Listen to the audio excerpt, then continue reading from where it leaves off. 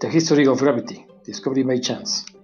Amazingly, humans only recently, like in the last 300 years, realized what gravity is all about.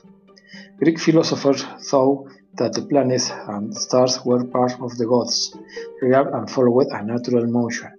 Unfortunately, they did not realize that gravity is involved. The Greeks' ideas stuck around until the 16th century. Beginning in the 1500s, though, astronomers like Galileo and Brahe discovered that the Earth and other planets revolved around the Sun. As expected, Kepler showed that they moved in an elliptical orbit, not a circle. The question was why? Sir Isaac Newton, the discoverer of gravity. Sir Isaac Newton was an English mathematician and physicist who lived from 1642 to 1727. The legend is that Newton discovered gravity when he saw, luckily, a falling apple while thinking about the forces of nature.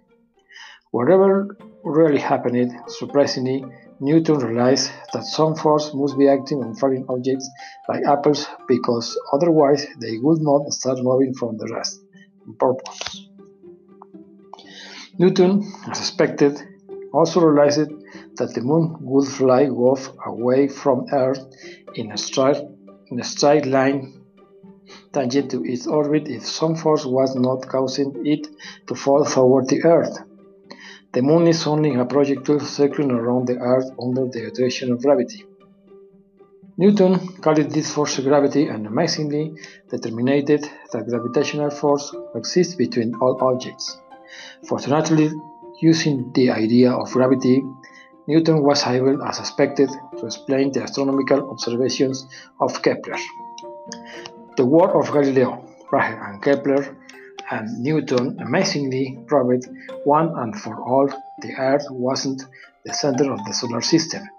The Earth, along with all other planets, orbit around the Sun. On purpose, two astronomers, J.C. Adams and U.W.G. Le Verrier, later used the concept of gravity to predict that the planet Neptune would be discovered. They realized that there must be another planet exerting a gravitational force on Uranus because Uranus had odd perturbations in its orbit.